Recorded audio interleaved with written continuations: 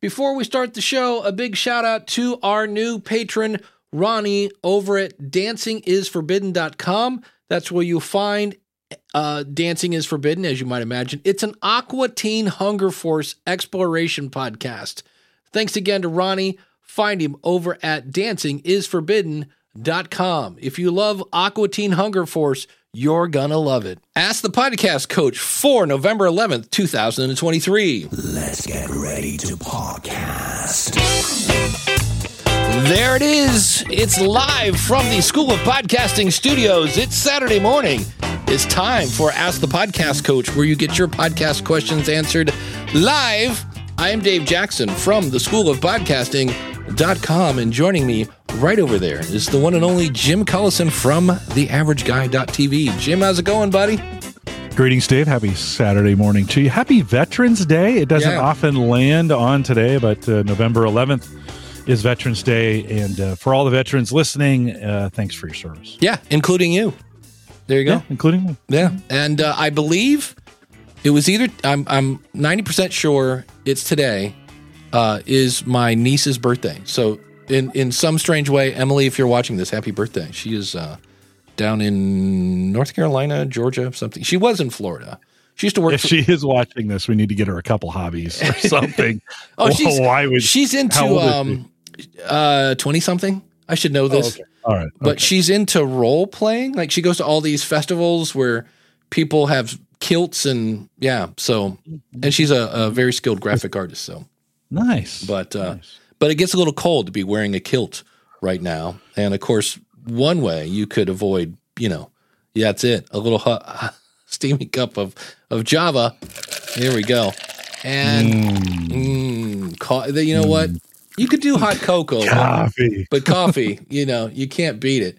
So that awesome coffee pour is brought to you by our good friend Mark over at Podcast Branding. There we go. .co. If you need artwork, if you need a PDF, if you need a whole stinking website, well, holy cow, where are you going to go? Podcastbranding.co. Why do you want to use Mark? Well, number one, he's Canadian and he's very polite. But other than that, he's going to sit down with you one-on-one and make sure that everything is in alignment. He's going to kind of check out the vibe of your show and then create artwork based on your input as well, obviously, to really match what's going on. So everything's in sync, and you're just going to end up with the maximum impact for your audience, because you got to remember, they're going to see you before they hear you. And Mark also is a podcaster. So he's an award-winning graphic artist and he's a podcaster. And so you don't have to explain, well, it's kind of like a radio show, but no. So he's going to get you going in the right direction. You're going to be thrilled with your artwork because he's not going to stop until you're happy. So check him out, podcastbranding.co.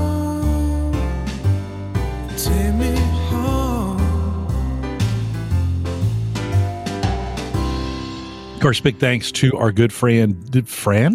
Our friend. How about that? He's our friend. Where did that come from?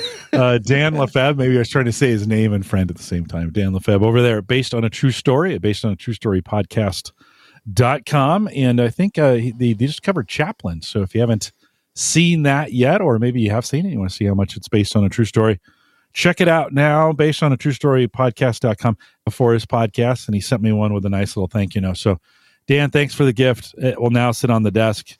And of course, the awesome mug, which also doubles as a beer stein sometimes because it keeps your beer cold too, based on a true story podcast.com. Dan, thanks for your sponsorship. Speaking of coasters, it's not quite as cool as Dan's. Go back to the. I'm trying to go back to there. Me. Yeah, okay. If you become an awesome supporter, you get one of these. And I was very.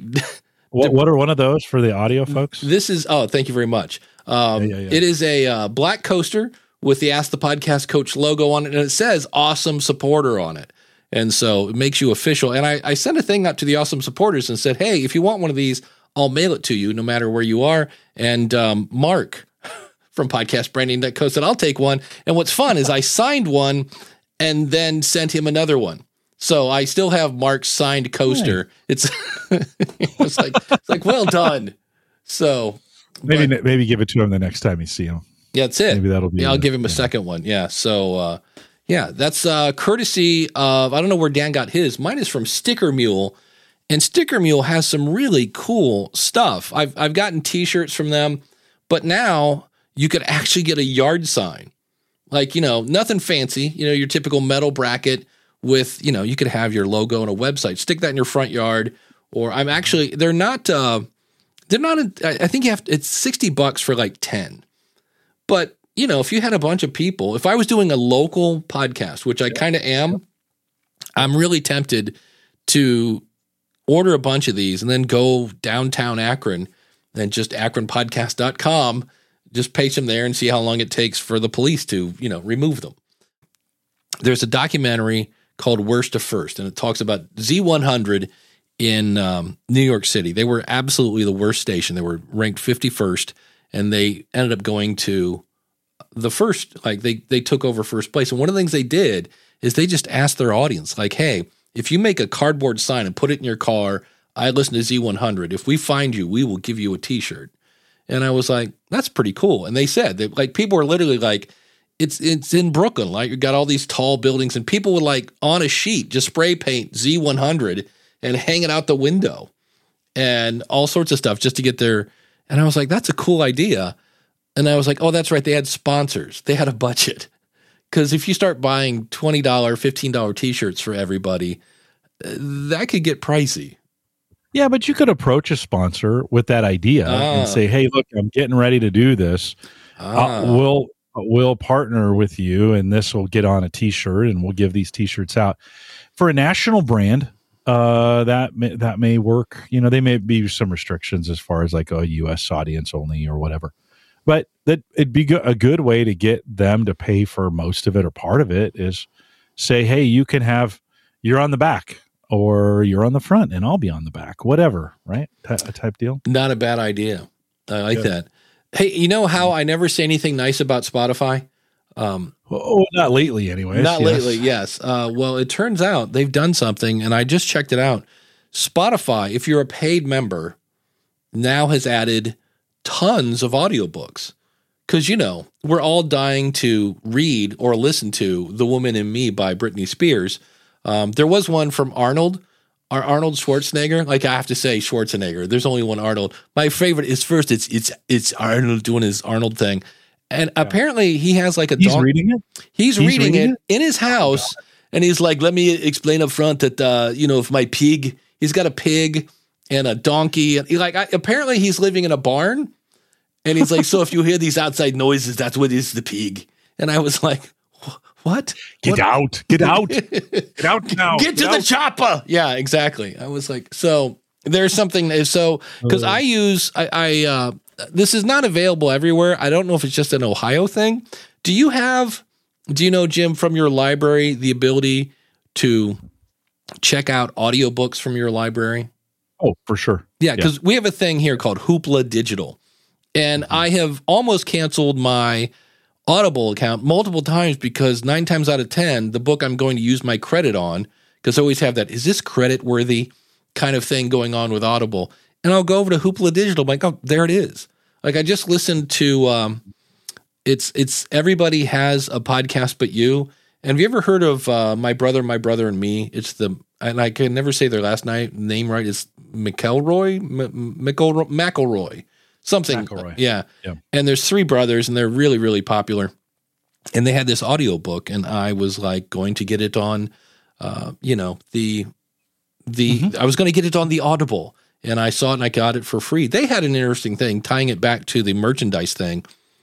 And everybody's going to run and do this with Mark, and Mark's going to be like, no. But they said, first of all, pay somebody to make the T-shirt graphic because, you want it to be cool. And I was like, that makes sense. And they said, what you should do is pay the person a decent fee, but then give him a royalty or her a royalty. Oh, yeah. And I was like, that's not a bad idea. They said, because in some cases you'll end up, it said Mark's going to be like, do I get a royalty for every School of Podcasting person that signs up now? But I was like, it's an interesting idea if you want. He goes, and they then took it into if it's one of your audience members. And I was like, ooh, that can make it even better. Now you've got community involvement. You've got somebody that we're assuming is somehow graphic talented and you get kind of an incentive to, hey, here's why you should send in a graphic, because we'll give you some sort of royalty for that. So yeah, it's always worth the ask. You know, they could just say, "Nah, we're not really interested in that." Well, but you could ask and see what they might be interested in doing, or are there other ways to promote both sides on this? You know, you have the eyeballs, and if they are open for the business, then you know maybe you can strike a deal. Yeah, Daniel's mentioning that Hoopla is also, Overdrive is also Libby. They're all ways to get audiobooks from that. Yep. And then he says, when I managed to get free credits for Audible, I almost never know what to buy since I can get so much of that from the library. Yeah, that's I did see where Henry Winkler, for those of you that are under 30, he was the Fonz. He's got a new audiobook out. So that was the one I went, and that one had a $20 price tag. And I was like, oh, that's one I'll be getting on that. So what we're going to do here, Jim, is it's called Trailergram. Helps you discover and retain new audiences. You can schedule a demo. And what they do is they put your, we advertise your podcast trailer next to relevant content on our reputable publisher ad network consisting of over 10,000 trusted publishers such as Yahoo, CNN, ESPN, People, WebMD, etc. And they have a little picture here on the right where it's People's website, and you got this little button on the right where you can click and play. And I'm like, oh, that's interesting. Okay. And then they talk about you can get push notifications and let people know when you have a new episode out. It's like, well, that sounds interesting. And so then the fun part was when I started looking into this. So first things first, when you get down to the pricing, it's $500 a month for 15,000 trailer plays. So if you go more than that, I guess you got to pay $1,000 and 5,000 push notifications. And I was thinking, So then you get down to the frequently asked questions. And I was like, well, let's see here. So when I said, do all trailer plays show up in my podcast hosting platform? And it says, we use our custom player by utilizing an MP3 file you upload into the Trailergram platform. Since this is a custom MP3 trailer plays do not display in your hosting platform. So, it's not sending people the listens of your episodes resulting from the trailer plays, however, do. So, okay, that's kind of interesting because then they control the original file. I'm like, okay, not a big deal. But when you go down to, if somebody clicks on subscribe to my podcast, do those subscribers show up in my numbers on Apple and Spotify? And the answer is no. Your Trailergram subscribers are not connected to outside platforms. And you're like, well, when a listener subscribes to my podcast, what data do you collect? We do not collect and are not able to share the specific names, contact details of your subscribers, but you'll have the ability to engage with them through push notifications about your show for as long as you continue to be on our platform. And I just was like, And so for me, when I saw this, I was just like, how do I drive episode plays of my podcast once they have listened to the trailer? Our platform tracks what episodes subscribers listen to and optimizes future notifications to subscribers based. So it's basically you're putting somebody between you and your audience. And I just kind of went, yeah. My initial reaction was, no. And I just see more of these now companies where, especially we'll put a link. So it's not really, they have to click a play button. So it's not like it's automatically rolling the file and it's, that kind of shenanigans where people are just having autoplay and then they set up a script to keep loading the page. So it keeps loading that. But I don't know. For me, it just seemed a little like the whole, they're not subscribing to my show. They're subscribing to the push notifications that they control. I went, no. No. I want my subscribe buttons there. I don't know. What are your thoughts in looking at that? Yeah, it's interesting. I've looked at it for 30 seconds. Yes, there you go. I'm just kind of guessing on this, but do they? What's the question I want to ask? So they're basically a host. Then they're a walled garden. They're a host. They have an app that they get people to sign up for. The 10,000 impressions, is that what it was for $500? Yeah. Something like that? So is that the right? So they're going to put that. Yeah. So you get 5,000 impressions, and that's when I went over to Yahoo. Yeah. And I was like, well, where are these awesome ads that they're talking about? And it's like, there's basically, if you click on any article, typically on Yahoo, you will find at the bottom of the page. Well, Yahoo is just a mess. First of all, let's just yeah, that's the MSN and Yahoo. They just keep putting story after story. I clicked on one story and I got like 5 different versions of the same thing. But I occasionally go to Yahoo just because it's fun to see just how bad it is. And of course, now I'm not seeing. Oh, there they are. I clicked on a story. Let me share my screen. And when I now go back, so I clicked on one story and I went back to the front page of Yahoo. And you'll see where at the bottom you have, here's a Zoom PodTrack P8 and all these little, kind of ads at the bottom. Some of these are stories, but that's definitely an ad for Sweetwater. Cookie-based ad, right? Yeah. You were over at Sweetwater. It knows that cookie, and so it's serving. So here's another ad. So again, but my whole point is when I click on this, it's going to automatically start their player. At least that's how other companies that are using the strategy are doing. So it's, I don't know. It's just, I was like, can't you just? I guess I'd want to know what their conversion rate is, right? I mean, if you got, is it 10,000 or 5,000 for $500? What's the number? Let me go back. It was survey says, and you're probably going to get 15,000 trailer plays. 15,000. Okay. Yeah. And you're probably going to get a pretty small conversion. This is probably not your 3% number. This is probably your 0.5%, maybe if you're lucky number. So 0.5% of 15,000, you're talking under 100 probably. Is it worth $500 to you to have the potential for them to listen to your show? And I'm assuming if the goal is to get them just to listen, well, then okay. I mean, if you're willing to pay for that, and your trailer better have your website in it, because you better have you better have some kind. If you want to bring them over, right?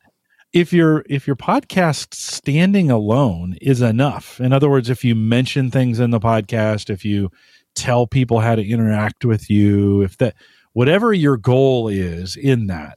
Then I think I wonder how do they handle. I guess they don't have any trouble handling because you're giving them. You're going to upload a version of your podcast to them. Your Does trailer. It need to be ad free? Or they say trailer. Right. This is. Then you're loading. I guess I'm confused. I'd imagine. I guess my confusion was this trailer. So you're just giving them a trailer, and they're playing that trailer in the ad that. Or on Yahoo and People, and I guess I'd want to make sure my audience is in those places too. But is that the way it works? They host the trailer, and then apparently probably through your feed, they get your other episodes. So if somebody listens to the trailer and then they click, because the little picture we had there of it, let me get it just, to me, I'm like, why not? Because I can see where they have little social buttons there. There's a little Facebook and this and that.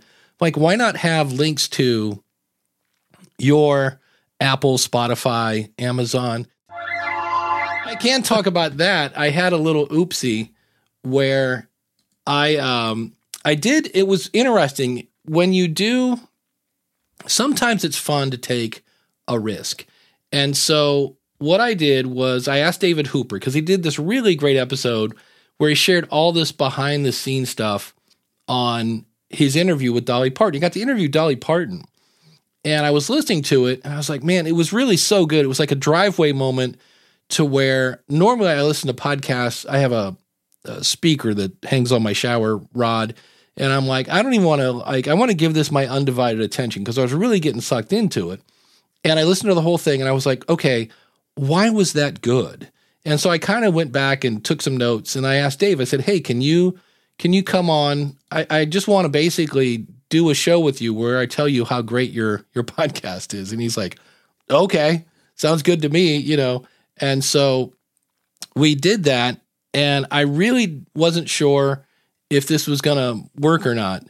And I've had multiple people say that was a really cool episode. So sometimes you might want to try something a little different just to see if it works or not. I knew it wasn't going to be horrible.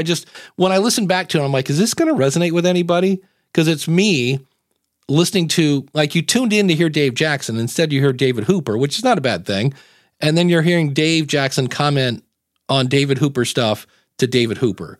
So it was this really meta kind of thing. Did you forget to bleep something out too? Yes, that was the fun part. So yeah. The great thing was that he had dropped an F-bomb, and then he bleeped it out. And I was like, that was a great use of a bleep, because we all know what he really said. We heard the f of that. And then I said the word, and I bleeped myself out. And then later, about a minute and a half later, I said it again and totally forgot about it. And this, the question is, somebody's, they're using Wi-Fi, and they are, let's do here with the aerial shot of Dave. They're using Wi-Fi, but they're not getting great connection. They're kind of, it's not great. And they're like, and they said, I see where they make these Wi-Fi boosters. And he thought, do those like really work? And so I thought, hey, that sounds like a great question. And now, he's been waiting for this. It's time for Jim to get his nerd on.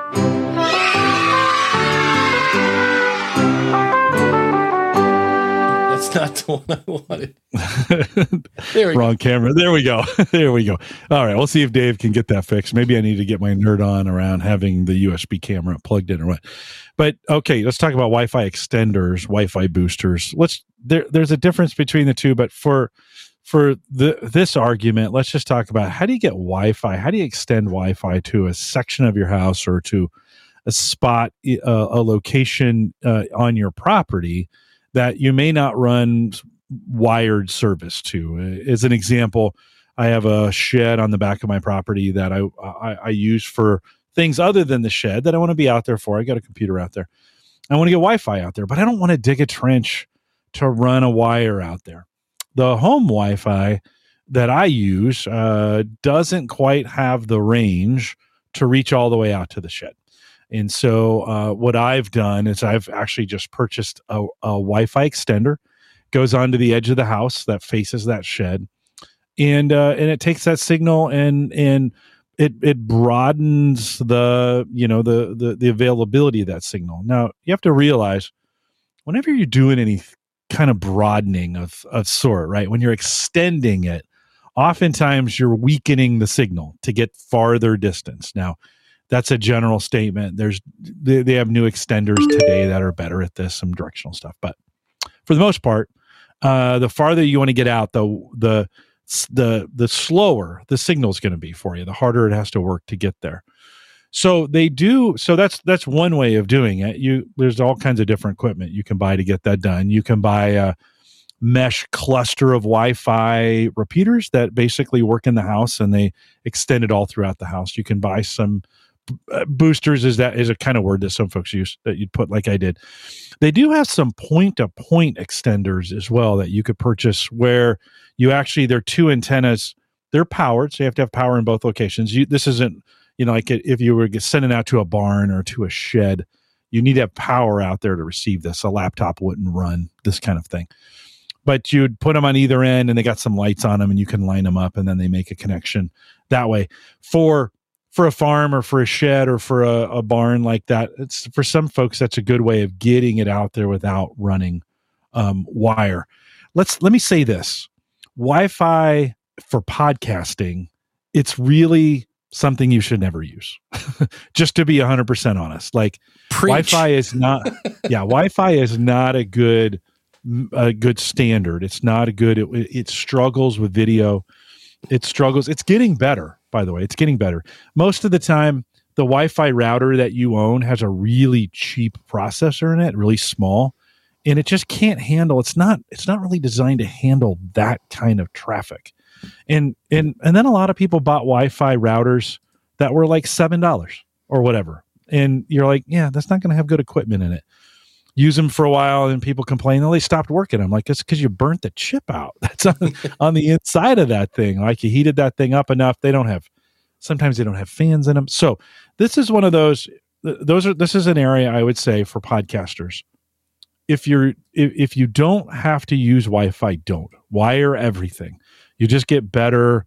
You get better connections. You get better service. It works better. All those kinds of things.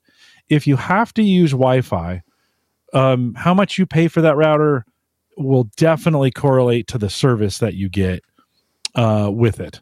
So a $79 router, can you get away with it? Probably. But I'd spend a little bit more if that's all you can do. Like if your office, if you can't run cable to the office, just spend a little bit of money on it. That's going to be an important piece of equipment. And make sure you're getting a quality Wi-Fi router because it can make a big difference. There you go. Dave, you're looking better now. I stalled as long as I could.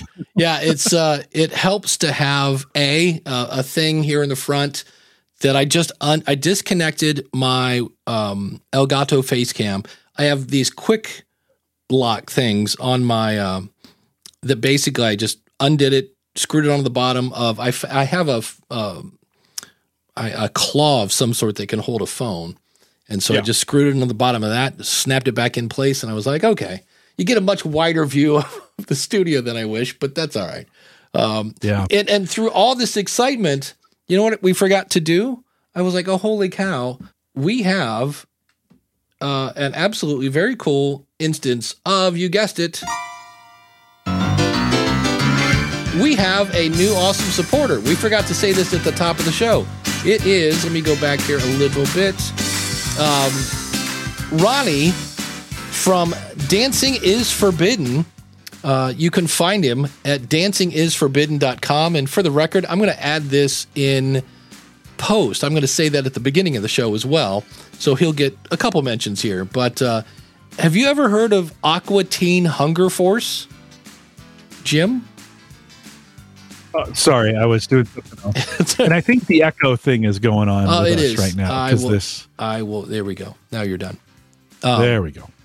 But yes, so it's he's a new awesome supporter, an Aqua Teen Hunger Force exploration. So apparently Aqua Teen Hunger Force is some sort of television show that I've never heard of. It's a cartoon.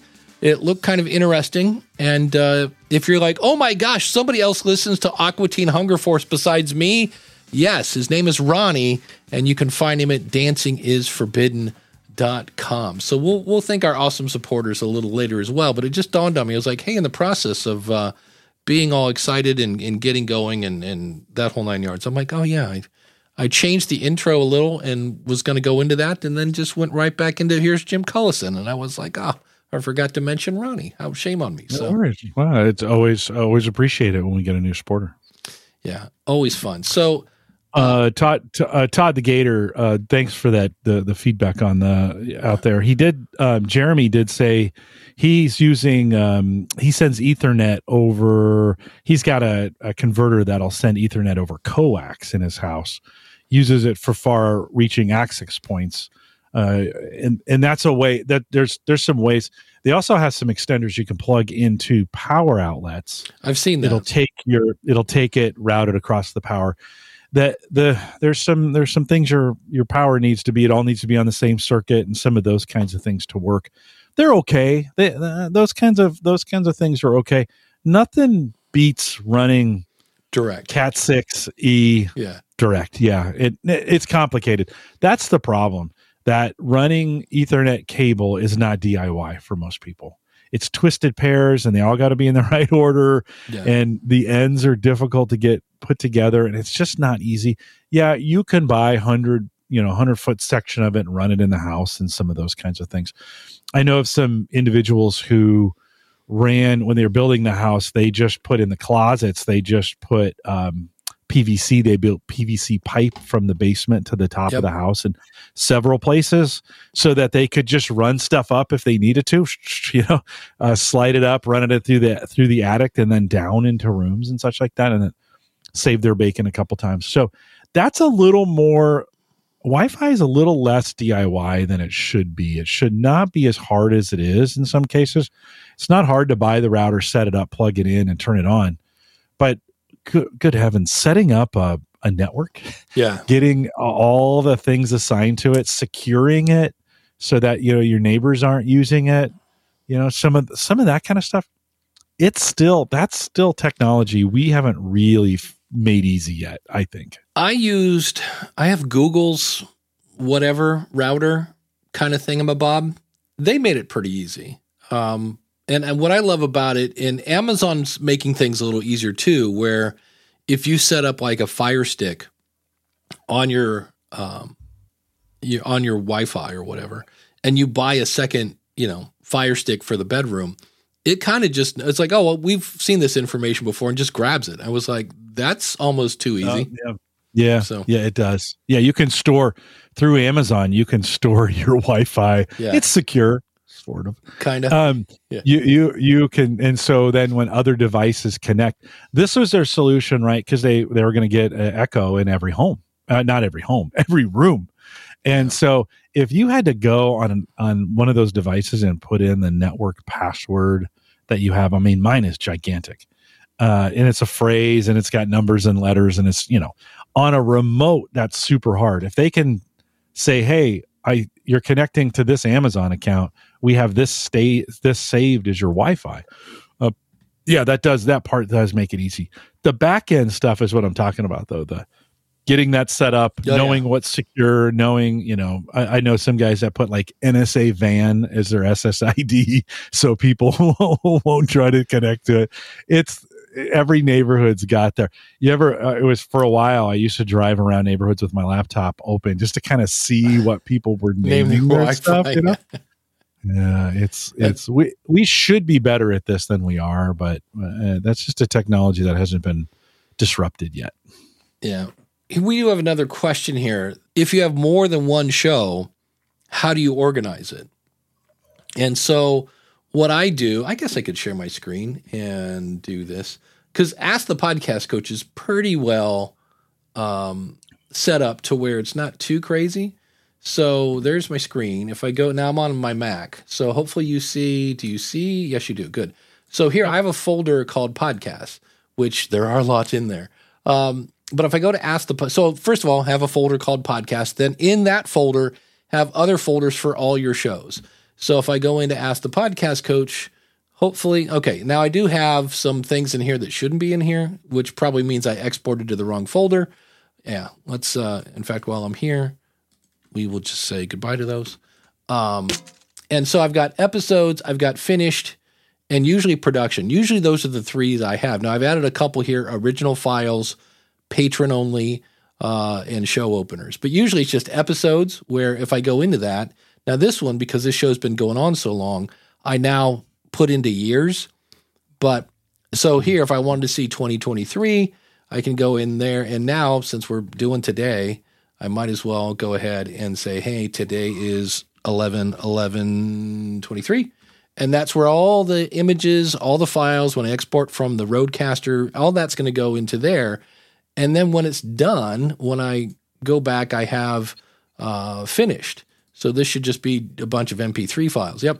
So this is all, and you can see where I have them somewhat dated, so I can kind of tell what's what and what the episode is, et cetera, et cetera. So just have a folder. And this way, what you do by having folders is you don't end up with a file named Ask the Podcast Coach, November 11th, 2023, and then whatever the title of the show is. So that's how I do that. The production folder is simply everything that I need to make an episode. So you'll see here's Ask the Podcast Coach intro. I have thrown in there's David Lee Roth. These are all the sounds that are on the sound pad. Here's the High LPR 40.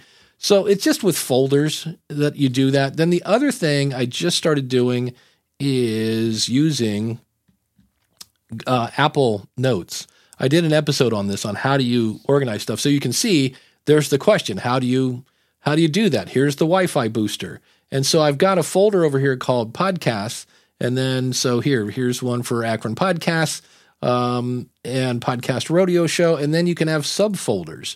So I've got a Podcast Rodeo folder, and then I have an episode or a folder called Finished, which has the one episode. So the thing I love about this, if you're on a Mac, of course, is it synchronizes on your phone, on your tablets, and on your computer. If you're on a PC, you can still get this via iCloud. But I'm organizing my stuff here in Apple Notes, where I used to use Evernote, and I think I'm going to actually cancel my Evernote because Evernote kind of wants you to use them like a library, and I use, Dropbox and MediaFire and things like that for storing files. So that's how I organize my stuff. And as always, I think we all have our own little styles and things like that. When you're at work with your Gallup stuff, are you in charge of the files, or are you just the talent? You just show up with No, in charge of both for the most part. The video guys keep their video and audio stuff in a folder where they can find it.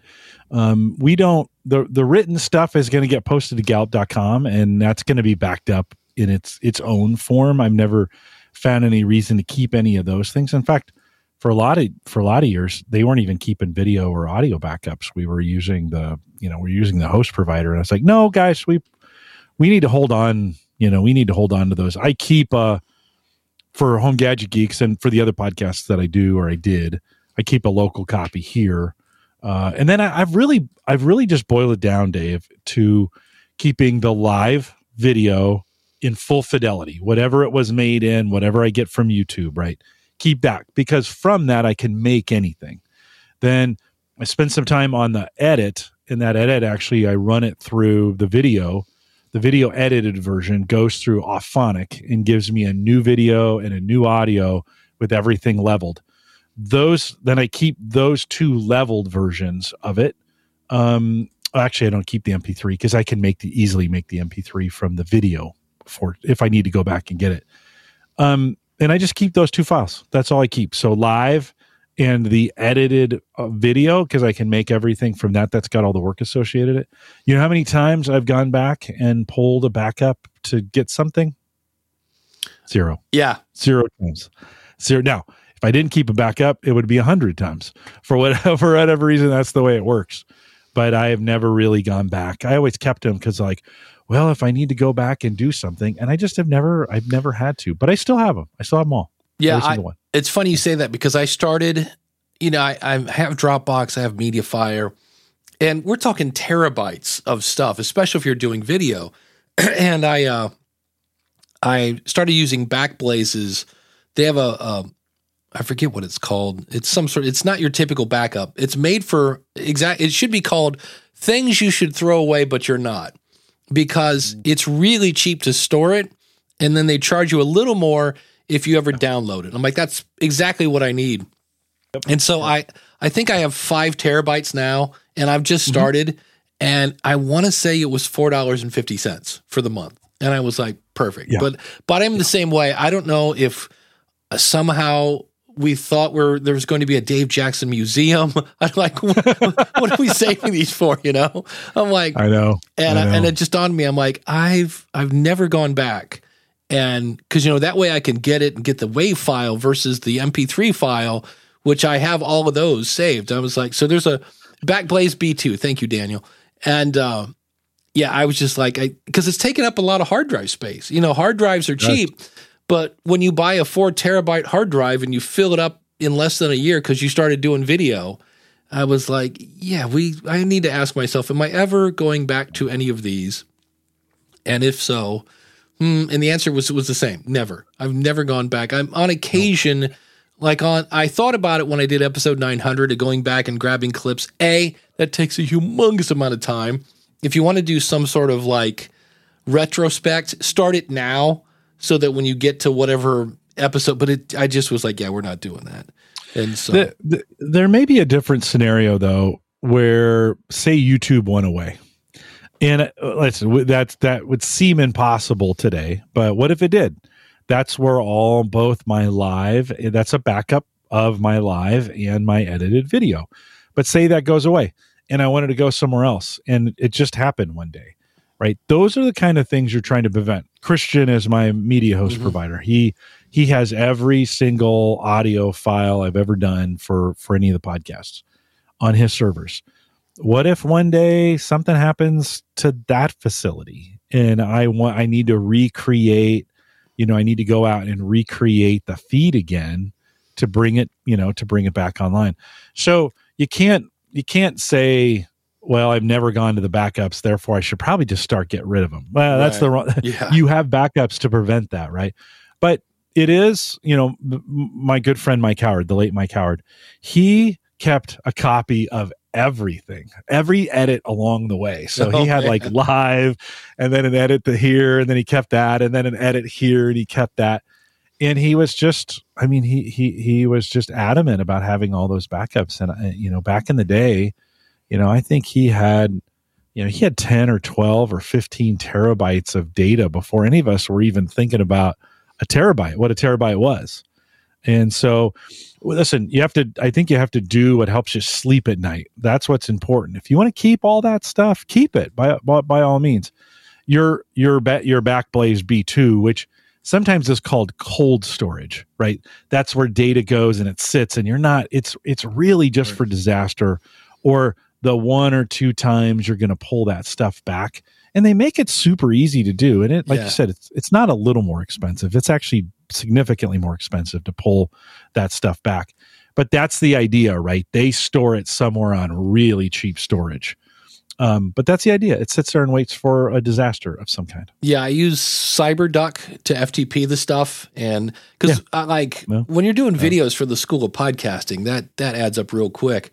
Dan says, I go back to remaster old episodes sometimes, so that's helpful to have the original files. Yep, I've done that. I still have a cassette of my grandpa reading the Christmas story, and I cleaned it up probably 8 years ago, and the tools I have now for cleanup are much better. So I'm glad I still have the cassette. I just need a cassette deck now to play it on. But it's nice to have one. Yeah, I'm going to say I have. I do have one. Yeah, I have the only CD player I now have in the house, besides my Xbox, now that I think about it, is an external one that I could plug into my computer. But an actual CD player stereo thing, nope. I listen to all that stuff. Listen, vinyl came back. Cassettes are going to come back at some point. They are. It may be 10 years from now, but you're going to be able to go to Walmart and get a rack-mounted, dual cassette player. And then my favorite. Got a counter on it. Yeah, right? Remember those things? Counter. Yes. Well, nothing will beat the 8-track tape, though. Oh, God. My favorite, awful. You're in the middle of a song, it fades out, and then it fades back in. You've missed half the song. And I just always want to go, who said, that's perfect? Let's keep that. Oh, 8-track. But it didn't last very long. No. To be fair, 8-track had a 7 to 10 year run. Cassettes came in pretty quick and replaced them, right? Reel to reel before that, right? If we're talking about tape technology, reel to reel to 8-track to cassette. And then we got smart with DVD or with CD. Jim, can you translate this into English? Daniel says, I just got a QNAP 4-drive USB attached storage hub. I'll first put in a 12 TB drive, terabyte. That one I know. Later, I'll add a second 12 terabyte. So if I were to guess, the QNAP 4 drive is a little box that you somehow put other USB things. It's like that thing that went out of business. You were talking not somehow. you take a hard drive. It's just got 4 bays, and you can take a standard 3.5-inch drive and slide those in.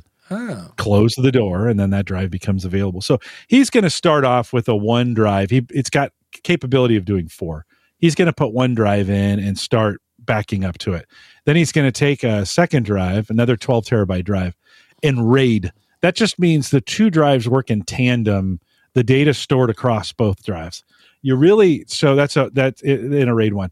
A RAID 5 is a configuration then for disaster recovery, where if 1 drive fails, the other 2 drives have enough information to recreate the data that was on the drive that failed. And so it's a pretty complex way. You can just say kind of backup. You need 3 drives to be able to do RAID that way for disaster recovery. And RAID 1's super fast because it's got the ability to read off 2 drives. Yeah, it's super fast. Yeah, Jeremy says whatever you do, make sure to test restoring the files every so often. You don't want to need them. Yeah, that's WP.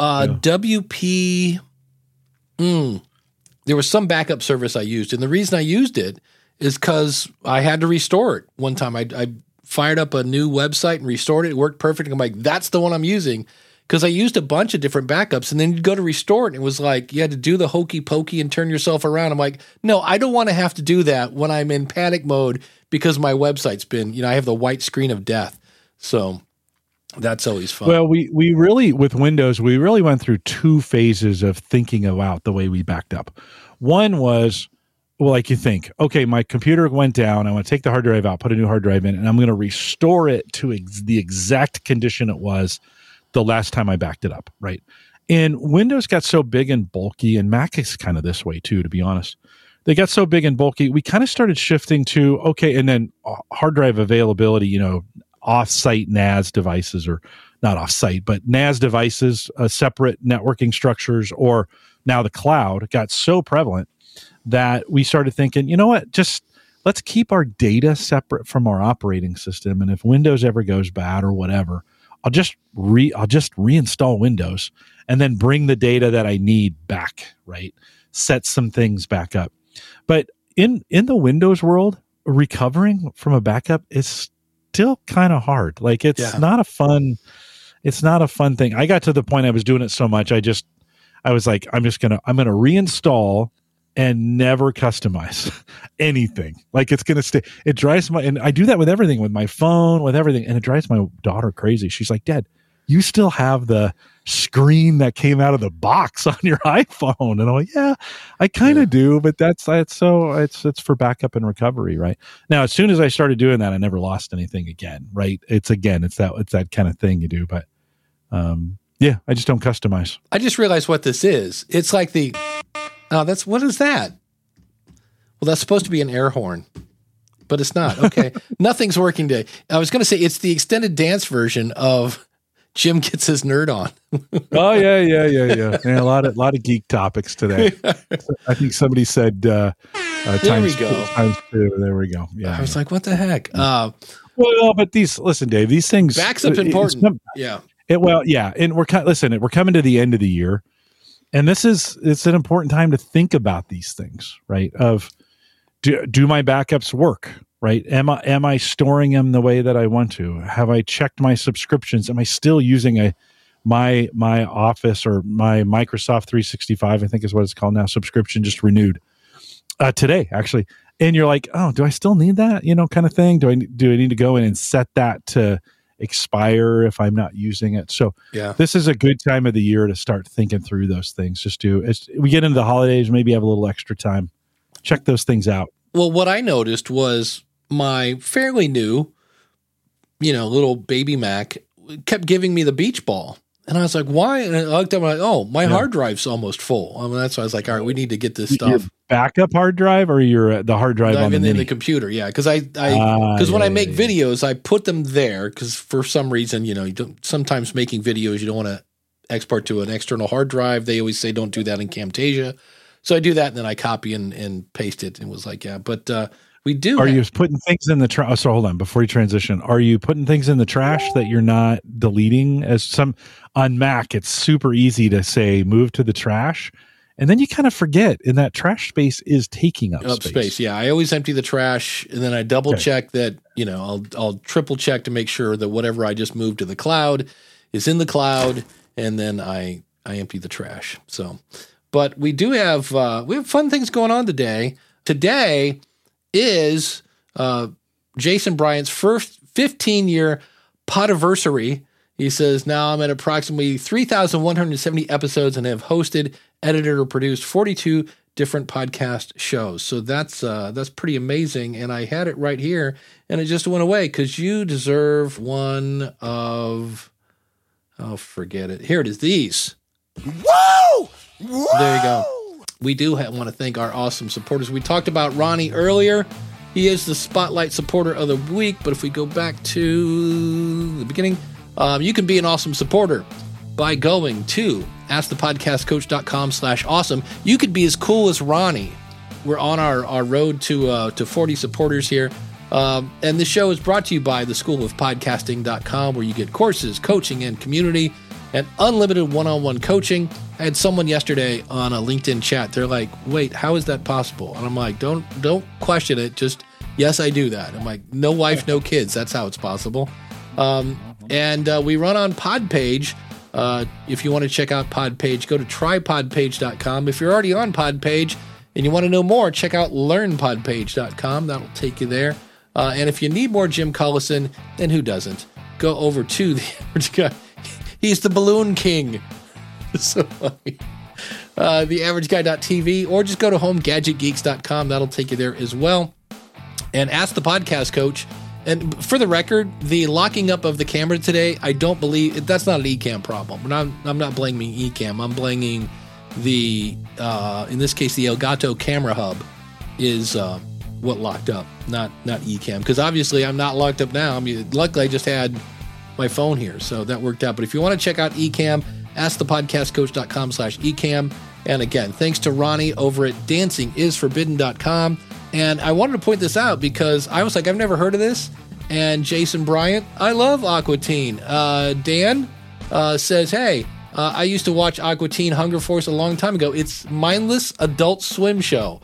So if you just need something to turn your brain off, check out Adult Swim, check out Aqua Teen Hunger Force. And again, then go check out Ronnie's show at dancingisforbidden.com. Thank you so much for your awesome support. And again, we're on our way to 40 supporters. I don't know where we're at. I know we lost another one. So we keep, every time we gain one, we lose one. But askthepodcastcoach.com/awesome is where you can do that. And your support is appreciated. So here's a fun question. I've seen a couple of people doing something different with this, and I was like, that's a good idea. And that is, I wish listeners could comment on episodes or like or dislike them. I understand why they can't. I haven't received much feedback via Twitter or Facebook. How do you guys get feedback? Do you get it on email? And there are a couple things I've seen people do. One person set up their own Discord server, which to me, every time I go into Discord, it just looks like an Atari video game from like 1982. That I'm like, oh my, you got to be kidding me. But you hear old Journey songs playing in the background. That's it. And I'm always like, is that Tron? Is that a Tron image there? And so, but if your audience is into Discord or Mastodon or wherever you want it, you can set up your own community and then put a link in the show notes like, hey, to continue the conversation, click on this link. So I have seen people do that. And I think it was, it might have been Podcasting 2.0 that took you to a Mastodon server. So if there's a place like, I think Todd the Gator has one for his video game. I think he has a Discord server, if I remember right. And so you could do it that way. It just makes it easier to get to it as opposed to find my, Mastodon server or whatever. If you got a direct link to that, that makes it easier. Back in the day, people used to leave comments on WordPress. And the only people that leave comments on my WordPress now are people that are promoting some sort of boner pill in China. And I'm like, okay, and you're spam as well. So do you get a lot of feedback on your Gallup shows or? Oh, yeah. Yeah.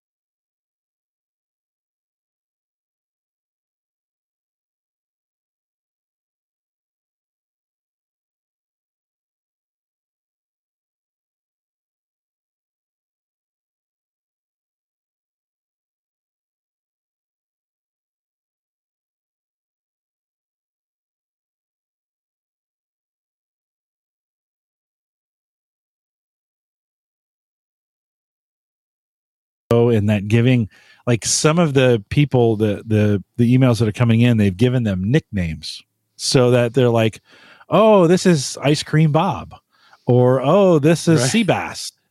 And they actually become characters in the future as they're referring to things.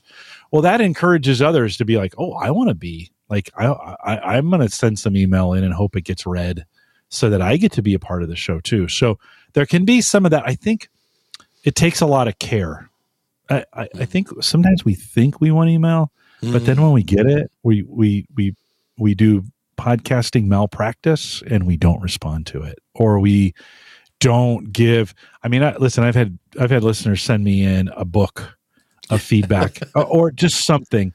And if I just reply to them with, hey, thanks for your feedback, that's not really what they're looking for. No. They're looking for interaction, right? They're looking for me to dialogue with them. So don't practice, or don't do podcasting malpractice and ignore it. Once you get it, you better reply to it in some form or fashion. Yeah, Todd says we have a channel called Show Feedback where we discuss past episodes. That's a great idea.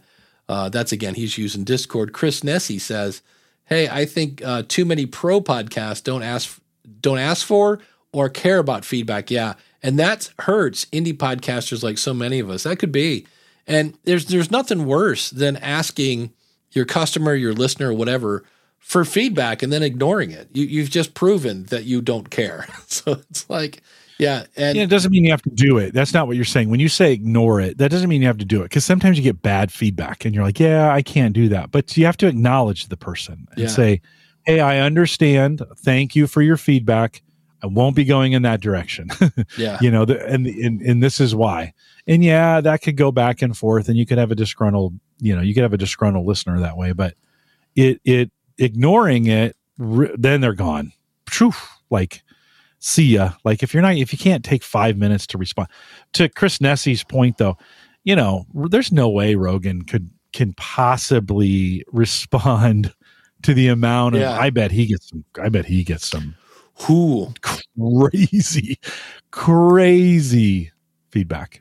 So I heard some people calling him names on an episode I was listening to this morning, and I was like, I don't know that I agree with that, but he is a bit of a lightning rod. Here is another fun-filled question about Audacity, but it really applies to everybody. He said, I need some help. I've been doing our podcast for a while now. My co-host and I record in separate locations via Zoom, but each record using Audacity on our own setup, and then I usually edit with the file that she sends over. We both use the same mic, however. When recording on my laptop, it's an HP Omen gaming one. As compared to her Mac, every single recording at random intervals, I run into clipping. I'm having trouble finding a solution online, probably because I don't really know the cause or exact term for whatever that mess is.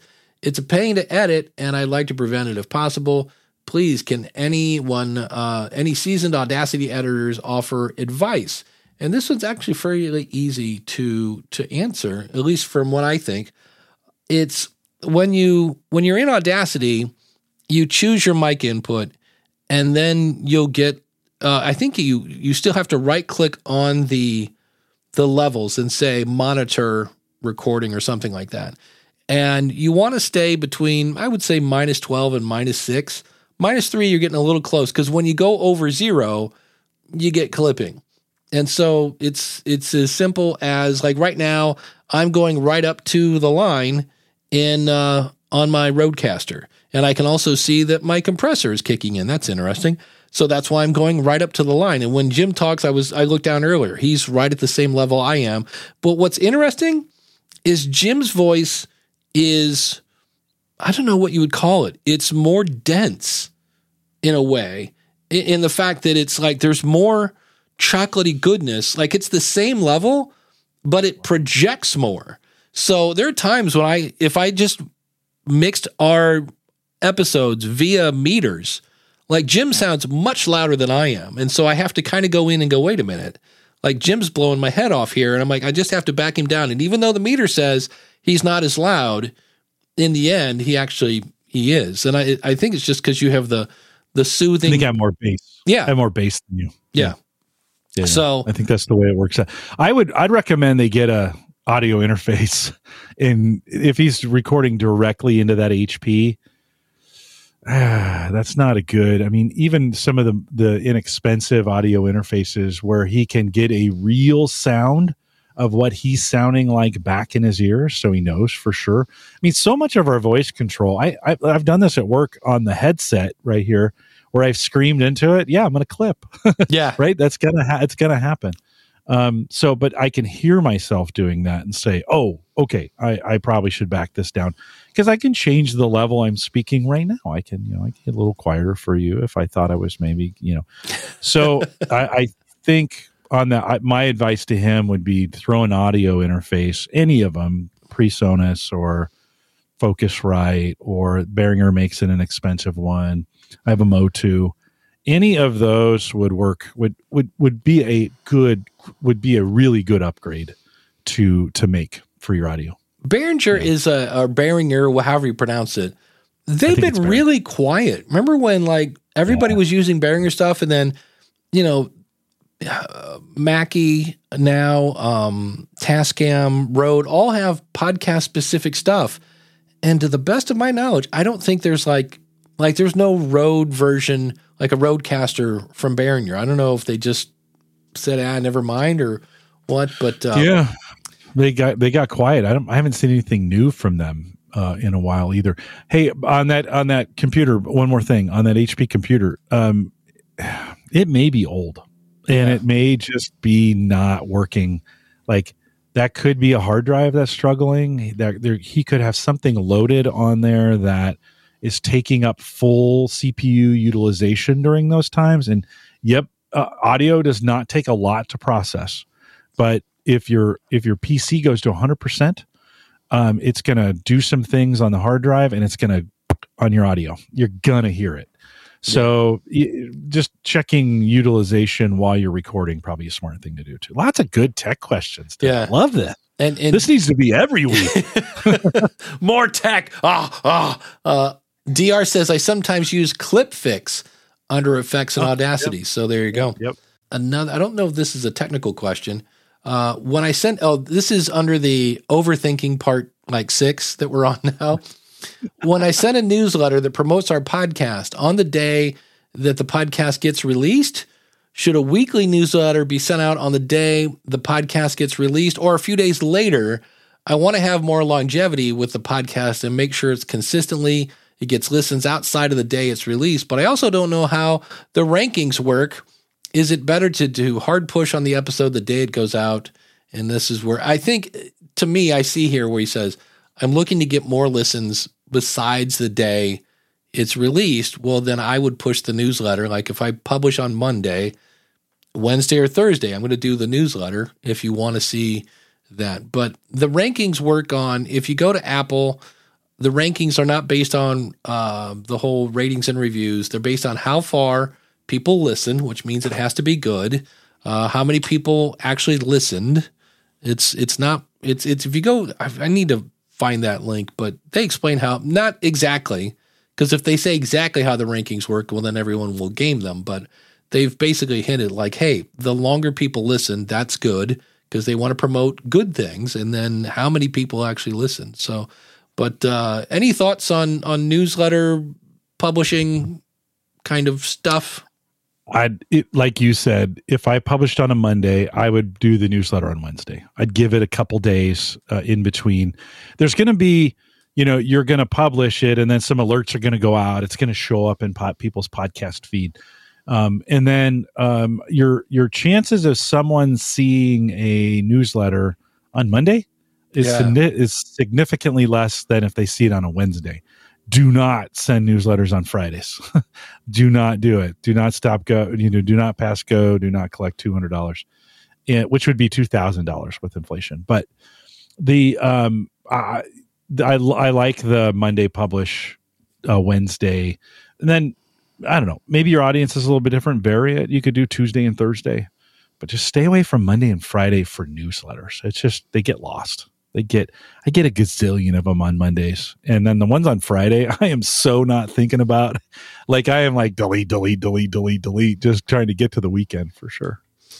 Yeah. Coach Dave is saying, Am I using Dropbox? Did I move away from Podcast Studio? I didn't move away from Podcast Studio, but I kind of am. Not that there's anything wrong with it. All I was using it for, like, that's like a Ferrari, and I was using it to drive down the street. All I need is something to capture my notes. So I'm using Apple Notes. I really like Apple Notes. It's super simple. So speaking of that, here's one more.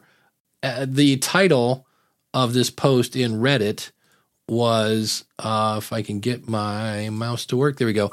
I was a guest on a podcast. What should I do about existing social media? So this one I found a little disturbing in a way, or just like, hey, you ought to know this. As the title says, I was recently a guest on a podcast, both audio and visual, talking about some personal struggles. I was asked for filming. I asked after filming was done if there was any links, social media accounts that I wanted to be added. So they said, hey, what's your social? We'll add it.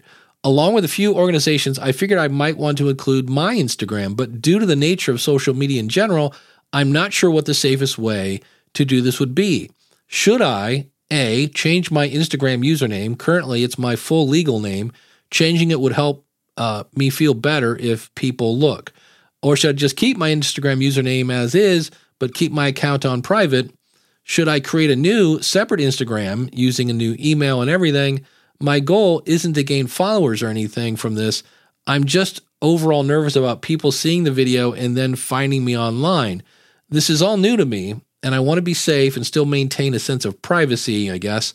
Thank you in advance to anyone who is willing to help and offer some advice. And so the first thing for me, I felt bad because I just wanted to go, well, here's one way to not have people find out your personal stuff that you didn't want them to find. Don't talk about it on a podcast. And if you are going to talk about it on a podcast, the internet writes in ink, and getting rid of that is so, and it's almost, he's trying to now put the genie back in the bottle because he's got that one episode out there. So either A, you ask the person to take it down, and I had somebody this week, I reviewed their show. They asked me to review their show on the Podcast Rodeo Show. And there were some things that were good and there were a lot that weren't. And they kind of said, any chance you could pull that down? And I said, sure. I'm like, life's too short. And so, some people will pull it down, some people won't. But if the goal of your message is to share your personal story to help other people that are maybe suffering through the same thing, and you don't want people to know it's you, then you need to set up some sort of Callie Lewis kind of situation where you're not using your real name and you set up, whatever, Jim Smith, et cetera, and then you have socials for Jim Smith. If you're really trying to stay anonymous, I don't know. Jim, any thoughts on this? I saw it and I was like, boy, this is not something you want to ask after the interview. If you want privacy, stay off the internet. Yeah. Sorry, I hate to be that callous about it, but you're right. The cat's out of the bag, and all that stuff can be found. It's not hard. You shouldn't have gone on a podcast and given out personal information like that. You have to be careful on these things. You have to be really careful and say some things, you got to think through, like, what do I want out there and what don't I? I mean, it's just like, listen, if we're going to be podcasters, you are giving up some of your privacy. You just are. Yeah. It's, I don't personally understand podcasters who say, or people who want to be famous, but they don't want any of the negative stuff that comes with it. Right. You're like, no. You are, by doing this, you are voluntarily giving up some of your privacy. And some people say, well, I don't like that. And I say, well, then you probably shouldn't be a public figure, because you are. When you're in podcasting, you're a public figure. That's just all that's all there is to it. And I don't know why we make this so complicated, or why we complain when it's like, well, somebody found me. Well, you put yourself out in public. Well, that's like every time a celebrity's like, hey, somebody hacked my phone and now my boobs are all over the internet. Well, here's a novel idea. Maybe not send your boyfriend pictures of your boobs. You know what I mean? If you put it out there, they're going to find it. And if you're famous, more people are going to be looking for it. No. So, yeah. And the more famous you get, the worse it is. So, you're this illusion of Yeah. privacy. See, You know, somebody who should chime in, SP, right? Stargate Yeah. Pioneer. It's impossible Yeah. to podcast anonymously today. Yeah, I'm sure if we really wanted to stalk SP, we could, but it's a little tricky. So it's really hard. And it's if you're- very, very hard. if you're a female doing video, I strongly suggest using a different name. And if people go, why? It's very simple. Guys are creepy. Yeah. The other thing I thought I would share is I got a very stern note, and to their credit, they didn't ban me again. I got a thing from Amazon saying, hey, you're breaking our terms again, because I use Switchy, which is this link shortener. Well, per Amazon's terms of service, you can't make it look like it's going to someplace else if it's going to Amazon. It has to be an Amazon link. And so they were very nice. I said, hey, hold on. So I went back and put the actual raw Amazon link on some stuff. And they're like, okay, cool. Because I would log into my Amazon account. It's like, you are being a naughty boy. And I'm like, ooh, hold on. So I found this tool, and I know a few people that are using this, called Genius. And what's really cool about it is you go in and you put your, like, whatever your Amazon little identifier in. And then if you have other affiliate programs, and they have a bunch in here that you can pick from, like here's the Sony ZV-E10. And if I take this link and go to that,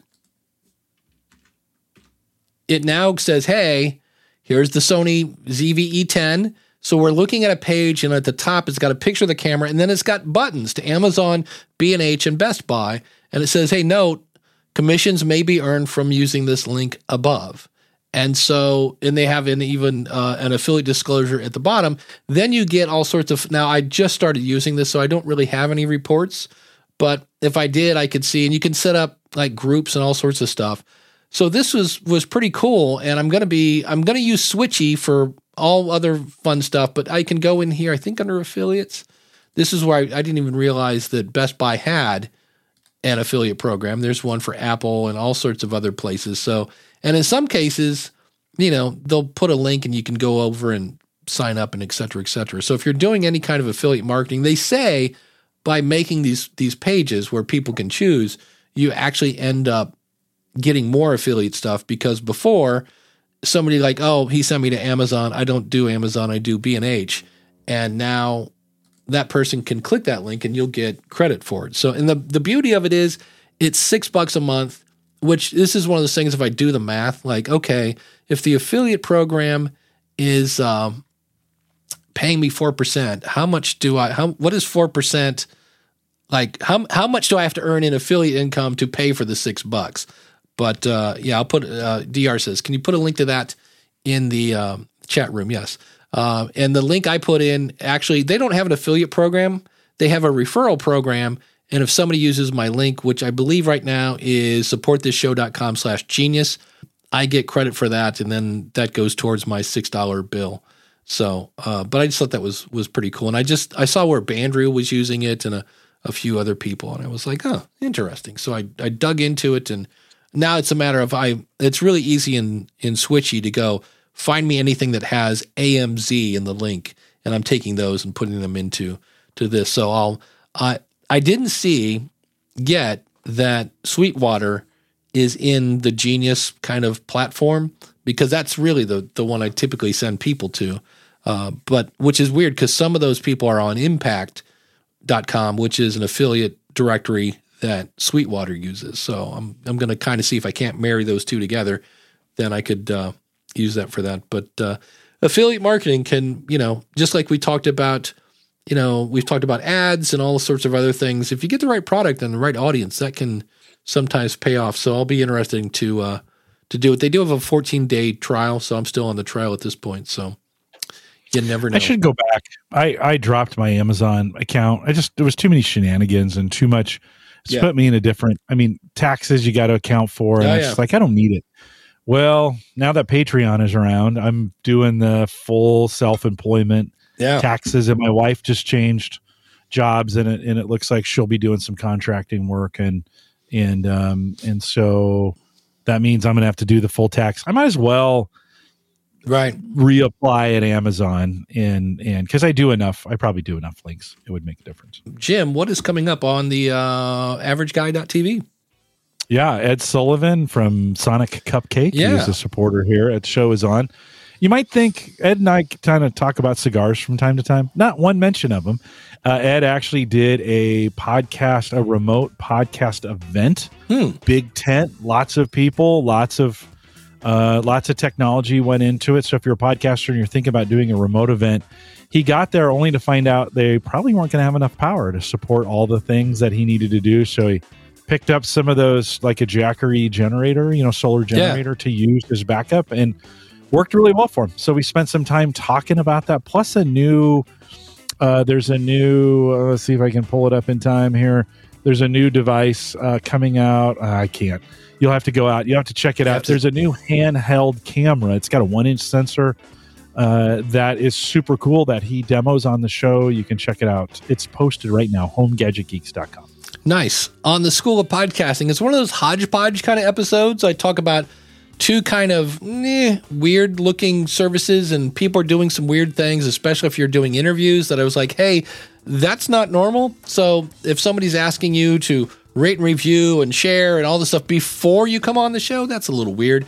And then there was a great article by Tom Webster he's talking about how we need to learn how to promote podcasting, just the whole podcasting in general, better than we are. So that will be, of course, a Monday on the School of Podcasting. It's so weird because it's almost done. Usually I do that on Sundays. So that is coming up as well. And then in the future, I'll have a LinkedIn guy.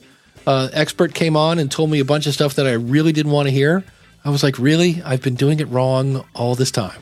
Awesome. So thanks to everyone in the chat room and to Mark and Dan for your sponsorship. And I know it sounds like we're leaving, but we're not. But be sure to like, subscribe, and smash the bell.